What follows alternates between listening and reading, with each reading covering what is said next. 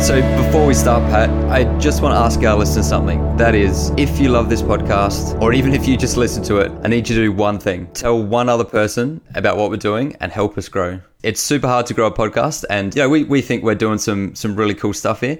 If you do enjoy the podcast, please let other people know. Let your friends, family, colleagues, whoever it might be, let them know and help us grow. And there's one other thing I wanted to mention just before we start again, is that last week in episode 15, you spoke about the sound cone. So obviously that privacy in the office. And the week before that, you talked about an app that lets you crash or sleep somewhere. Well, I came across a new Japanese sleeping pod called the Giraffe Nap, I think it is, which actually combines your ideas. It's like a little phone booth sized office, I suppose, that can sit anywhere, but allows you to sleep in it as well, sleep standing up. So it's just built in a way that lets you kind of crumple over, and it supports your shins and stuff like that. But yeah, it combines both your ideas. How good is that? That is perfect. I think that's really exciting. Sign me up. Did you order me one or? I did not, but I'll send you the link and I'll put it in the show notes as well if anyone else wants to have a look at it. Awesome. It's pretty funny. No, I love it. Do you want to start us off this week? Yeah, for sure. So what I want to talk about today is something to do with anyone who shops online, right? Dan, I'm not sure if you've ever been this person, but you're scrolling and, maybe you're at some random e-commerce website, or you're on Amazon, or you're on even Woolies or something like that, like on a grocery store, right, online, and you buy something, and by the time it gets to your house, it's just not what you expected, or it doesn't work the way that they said it would work. And it's just like this serious, is it buyer's remorse? Would you call it that? Well, I think that's the one where you buy something that you don't want, as opposed to it being damaged. But yeah, I think that's probably the right word. Yeah, buyer's remorse. So it's like you get it and it's not quite right, or they basically completely lied, which I've heard of before, or sometimes they just won't even send it, like your package doesn't even arrive. So I want to solve this problem. Well, and the main reason you probably feel bad about that is because you've just given them your money. And I've been thinking about this, and you're at a serious disadvantage when you're buying as the consumer online. It's like they basically have taken all of the power, right? You don't even get to look at it. You don't even get to feel it. You see some shitty photo that someone's taken, and you have to just basically go off that. You might look at some reviews online, and that's pretty much the end of it. And usually they have reviews underneath it, and it's like, oh yeah, because they haven't faked the reviews underneath the product. So they've taken all the power. I think you're touching on something that is inherent of the internet. There is no trust, and it's a massive problem that we don't have time to get into now. But if you think about the old barter times, or even pre-internet, where you could physically see the person that you were buying from, and you could then use that to kind of consider whether you trust that person or not. But in any case, the exchange is immediate as well. You give them the money or the thing, and they give you the thing that you're buying. Online, there is no trust because you can't see the other person. The other person could be anyone. Like, you're interacting with the shop front, and while you say the shop has the power, I think it's both ways, because they don't know that you're going to send them the money either. Because what if you put in a credit card that is a fake credit card, and it gets you through the shop, and then they send you the product? So I think trust both ways, and there are things like blockchain help with trust online. Yeah. For me, Web 3.0 and blockchain is kind of solves that trust problem, but trust is an inherent problem with the internet. Yeah, definitely. And that was a good summary. So I guess not being able to 100% guarantee that my online order is coming or is exactly what I say it is the problem that I want to solve, right? I want to solve it with an e-commerce purchase escrow. So I want to start a company that is the escrow service for the e-commerce purchase. So when you make the purchase, the payment goes into our escrow account. We can't use your money, but we just hold it for you until you receive the item. And then once you receive the item and give us the okay, we send the money to the business. Yeah, sounds pretty straightforward. And obviously that model is used in other like real estate purchases, where you have that kind of conveyancer holding the money in the middle. Exactly. So it's just moving it to the online world. And so 30% of all products ordered online are returned. That's because people are not happy with it, or it's not what they say it is. I had a friend tell me that they bought something off Instagram and it just didn't even rock up. I bought a shirt the other day and I was really excited about this shirt, this specific shirt that had this style, like the bowling shirt sort of style that I wanted, but I've always wanted one that's long sleeve, right? No stores online make this shirt. Long sleeve bowler shirts? Yeah, long sleeve bowler shirts. Yeah, seriously. And then I really found this one, and it came back and it was made of like satin or something. And I was like, this is just, I literally put it in the bin. 92% of consumers in a survey said that they would buy again if the return process was easy as well. So there's already companies doing this whole return process thing, but they're copying the cost of that. They have to return it all. The consumer, I mean, is copying the cost of it, is that they have to physically take their time out of their day to package something up that they bought and send it back. And it's a hassle. And who does that? It's like, you have to be quite committed to getting your money back to do that. I think, most people will just let it go. I think the products that are returned, and you're right, it's probably because it's not what they wanted. But again, I think in the real world, let's say it's a t-shirt, you can touch it, you can try it on, it's the right size, it's the right style and all of that stuff. With online, obviously you can't see that. So you're seeing the picture of it maybe on a model or as a picture of the product. And so potentially a lot of those returns are because you're right, they're not happy with it, but it's just because they got the wrong style. And so those returns probably still need to happen in cases like that. But you're right, there are other examples where they've been deceived, or the shop is being deceptive, or they're sending the wrong product or not sending it all. And it's probably less so kind of the more mainstream shops, because obviously they've got a reputation to uphold. And we know these days that social media can, particularly on the negative side of things, can kill a business and just those negative reviews. So they are trying to protect that reputation as well. So it is probably more maybe the individuals or the more dodgy shop owners these days. Yeah, absolutely. Yeah, there's definitely a segment of the market for it. And just talking about actually implementing this, I think the technology would have to integrate into the payment gateway somehow, and getting businesses on board to let that in their store might be a challenge. So to mitigate that, I would have to sort of have a unique selling proposition for them, maybe help them solve some pain points as well, like potentially like an overstocking pain point. Once you get it going, you couldn't do this straight away, but maybe like if their product gets returned, maybe we buy it and we can buy it from them cheaper or something, and then we'll deal with the return or something, and then we can sell it as another revenue stream as part of the package deal of them putting that in their e-commerce store, because they might not be inclined to put it in like an escrow into their e-commerce store, but they don't get the money straight away, like the business, right? So that just might be a bit of a challenge I just want to call out.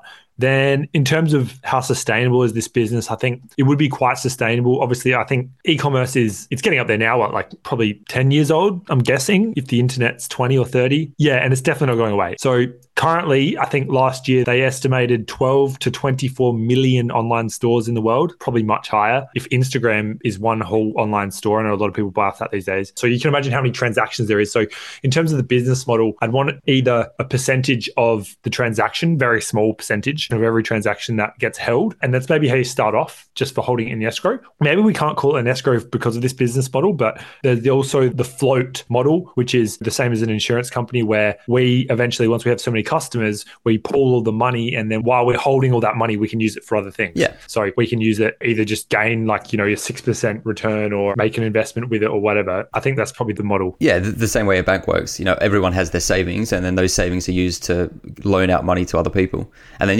you're profiting off the interest. Exactly. That's my idea, Dan. Very good, Patrick. This week, I've got an interesting one for you. Have you been hunting before? Yeah, I grew up in country South Australia. I've been hunting, yeah. Well, hopefully this idea resonates with you then. I've not been hunting. Seen it on many a show. I've played Big Buck Hunter, the arcade game. But so my idea this week, I want to start with the problem actually first. And there are a number of reasons to hunt animals. So obviously food or survival, help control overpopulation of those, invasive species, eliminate pests if they're damaging crops or livestock or things like that, or to protect and defend. So there might be, not here in South Australia, but wolves that you need to go out and hunt to make sure they're not going to come in and attack you. But the one I want to talk about is recreational hunting or trophy hunting, which is probably what you thought of when I said hunting, which is good. Apparently over 200,000 animals are killed every year for trophies.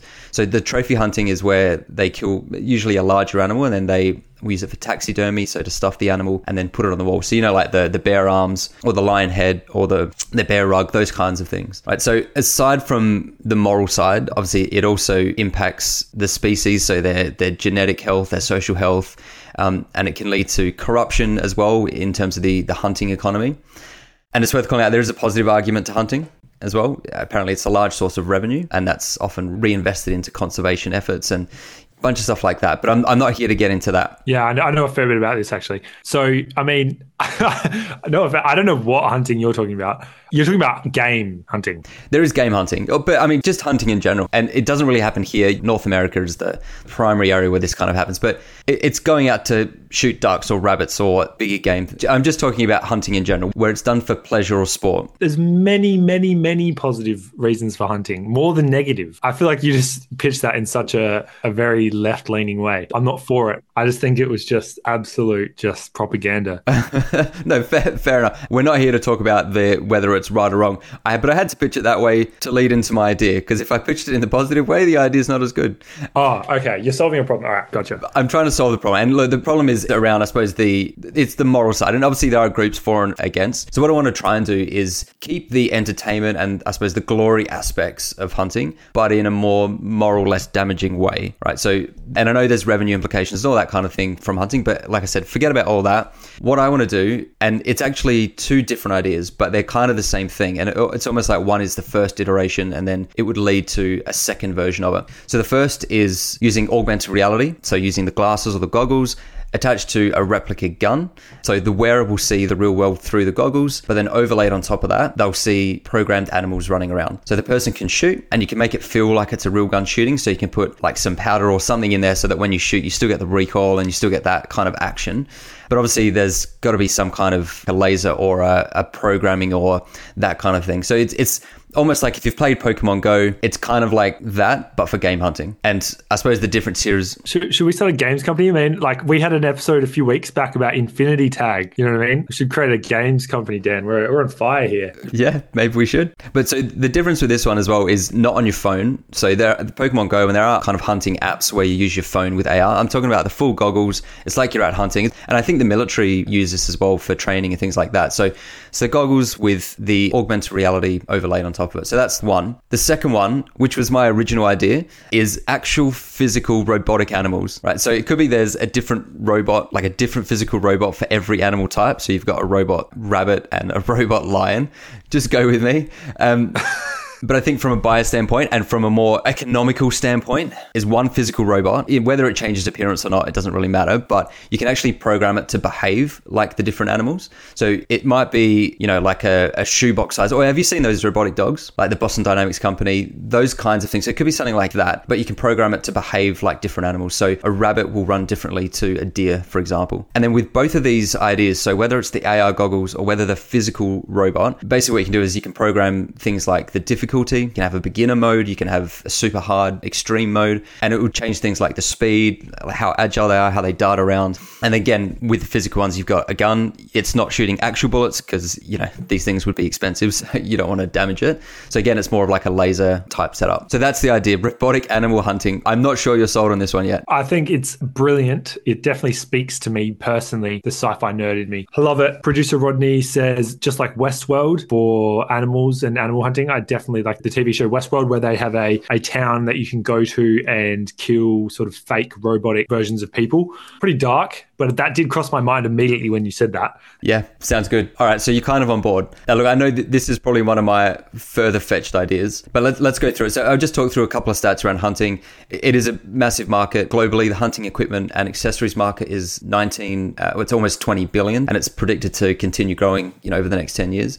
There's about 15 million hunters in the US and about 100 million all up. So about 40% of the population that do those outdoor activities, again, in the US. And again, in the US, those hunters spend around 2.3 billion on hunting equipment, so like guns and rifles. So there is definitely a big market, but the big challenge would be getting these hunters to actually use either of these things. And hunters will be diverse, but if you think about the stereotypical hunter, and look, this is probably perpetrated by TV shows and things like that, but it's male, skews older, with traits and values that are things like a competitive nature, tradition, that ego-driven kind of personality. So I think asking them to change into a new technology to do something that they've always done for so long, I think that will be difficult. But it's possible that younger generations who have grown up with like VR, virtual reality gaming headsets, and more into the robotic side of things, maybe it's that next generation that is more into this style, as opposed to trying to get the existing ones to change. I think the market is big enough. Feasibly, though, to actually build this, I think both options would require a fair bit of upfront investment. The AR, the augmented reality goggles, probably the easiest. They can be bought through a third party, and then it's just a matter of writing the software. Or potentially, literally, it's just the software. And so you leave people to buy their own devices. So effectively, like you said before, we're building a game, which people then need to buy the hardware themselves. The robotic animal, though, it's closer to the real thing because you're physically seeing something you're trying to hunt. But robotics that are that complex and agile are still years away from being built. But the R&D is being done. There are companies, like we said before, Boston Dynamics Groups, which are doing those dogs, which are probably the most common ones that people might think of in this kind of scenario. But I think the cost of those, even if you were to build them, even in 5 years' time, they're probably going to be cost prohibitive for a buyer to buy. If these things cost, say, $100,000 each, that's a fairly big investment. Yeah, I think the Spot, the dog, Boston Dynamics, what's called, and Darts, I think you can get them for like 11 to 20K US. Okay. And they're nowhere near as sophisticated as what you'd need for what you're talking about. I think, honestly, I'm not really sold on the robotics. I love it, but I'm not sold on the feasibility. I think the technology just is not there yet. I think we're very far away from it. Yeah, totally agree. Although there is, if you're listening, you can log on to the Australian Defence Force Innovation website, and the banner on the back of the website when you open it is, a robot dog that walks with soldiers in war. They've already have them in the army. So I don't know, maybe they have some real deep R&D stuff that's going on that we don't know about. Well, I think defense and the space industry create a lot of technologies that we use every day now. And maybe that's where it comes from. It gets tested and trialed and used for training in military, and then over time it then gets commercialized into mainstream. But you're right. And that's why I think the AR version is probably your entry point. It's how you could start, build up that audience over time, and then when the technology is ready, release the robotic hounds. AR or VR? I think you do AR. Virtual reality, you could do a VR version, but I think with augmented reality, you need to physically be out in nature. And so you're walking through a forest and you can see all the trees. You can see everything as if you were wearing normal glasses, but then on the lens is the robotic animal. So it obviously makes it look like it's in the distance, and then it's all tied in with your gun. So it'll work out winds and it can work out all that kind of stuff. So it's just the way it's programmed. Effectively a game. You could do both VR and AR. That's much cooler than what I was thinking, actually. I like that you're out in the forest. Yeah, love it. I'd play that. Yeah. So look, from a viability standpoint, we've kind of already covered this. I don't think it's financially viable yet. Probably the AR version, you could get there with that. It's really just building software. But even that, building games like that is still a pretty big investment. So look, this is one that I thought was interesting. I heard someone talking about hunting in one of the podcasts I was listening to, and I thought this robotic hunting idea was cool. And then as I started digging into it, realizing that it's probably not feasible, but potentially the software is the first steps, and that would be the pathway towards eventually having robotic animals, and then eventually opening up Westworld 2.0. There's a scene of Westworld and the zoo gets, I'm just making this up. Imagine what you're saying is like, we make a Westworld town and a zoo just gets opened up and all the animals run out to the forest and you have to go hunt them. That'd be sick. Yeah, cool. That's one of the games. I love it. The robots, yeah. Let's end it there, mate. I think that's good. So that's it. All right. See you, mate. See ya.